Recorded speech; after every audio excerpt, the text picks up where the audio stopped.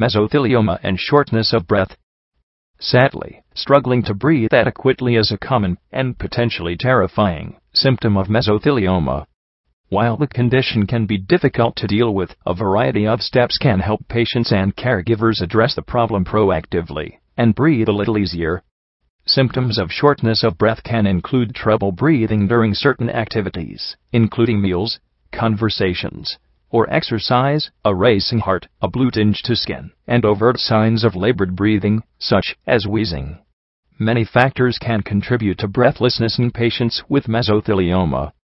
Pleural mesothelioma tumors very frequently interfere with lung function, and damage to the lungs from different mesothelioma treatments, such as including surgery, chemotherapy, and radiation, also can be a factor.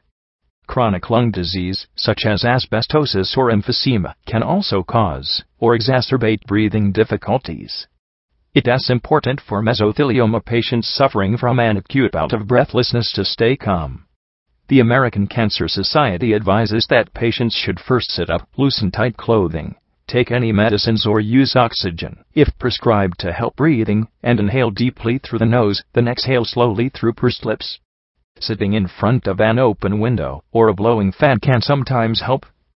Call 911 if the problem doesn't improve, if the skin has turned pale or blue, if chest pain, weakness, confusion, or dizziness are present, or if it is hard to talk. Patients can keep a log of when breathing difficulties are likely to arise, noting what activities is the patient engaged in, where and when, and how severely breathing is affected.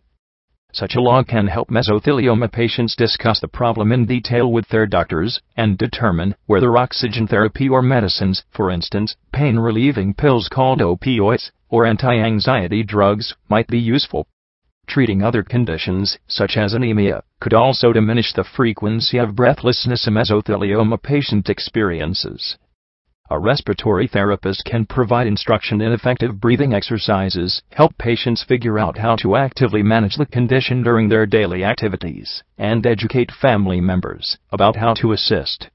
Simple modifications in a patient's behavior, such as pausing to rest briefly on each step when climbing stairs, or donning a bathrobe instead of drying off after bathing, can reduce the odds of experiencing breathing difficulty.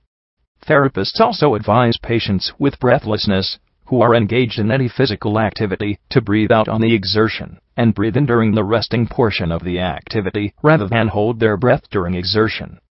In addition, a carefully designed exercise or rehabilitation program might improve conditioning and ease symptoms. Also, training in anxiety management, for both patients and caregivers, can alleviate distress. Join our Facebook group, Fight Mesothelioma /Mesothelioma News, http www.facebook.com/fight.mesothelioma. Follow us on Twitter, @Mesonews, http twitter.com/pound/Mesonews. YouTube, http www.youtube.com/user/Mesonews.